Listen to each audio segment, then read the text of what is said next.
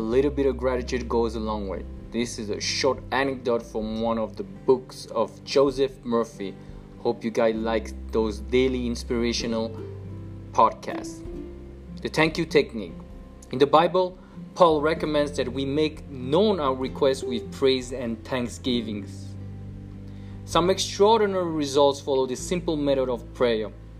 The thankful heart is always close to the creative forces of nature and the universe, causing countless blessings to flow toward it by the law of reciprocal relationship, based on a cosmic law of action and reaction.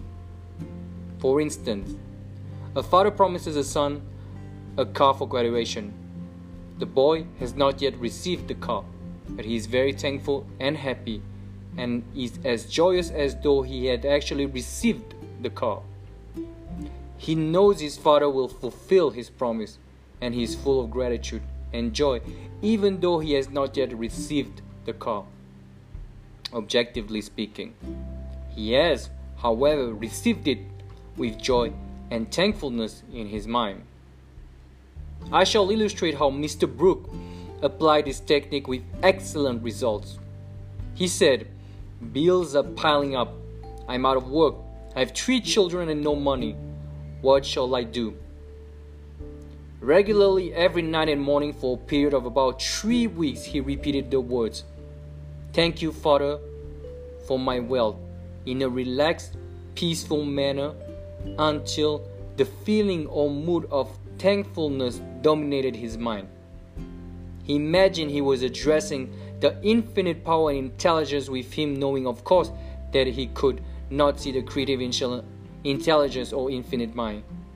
He was seeing with the inner eye of spiritual perception, realizing that this thought image of wealth was the first cause, relative to the money, position, and food he needed.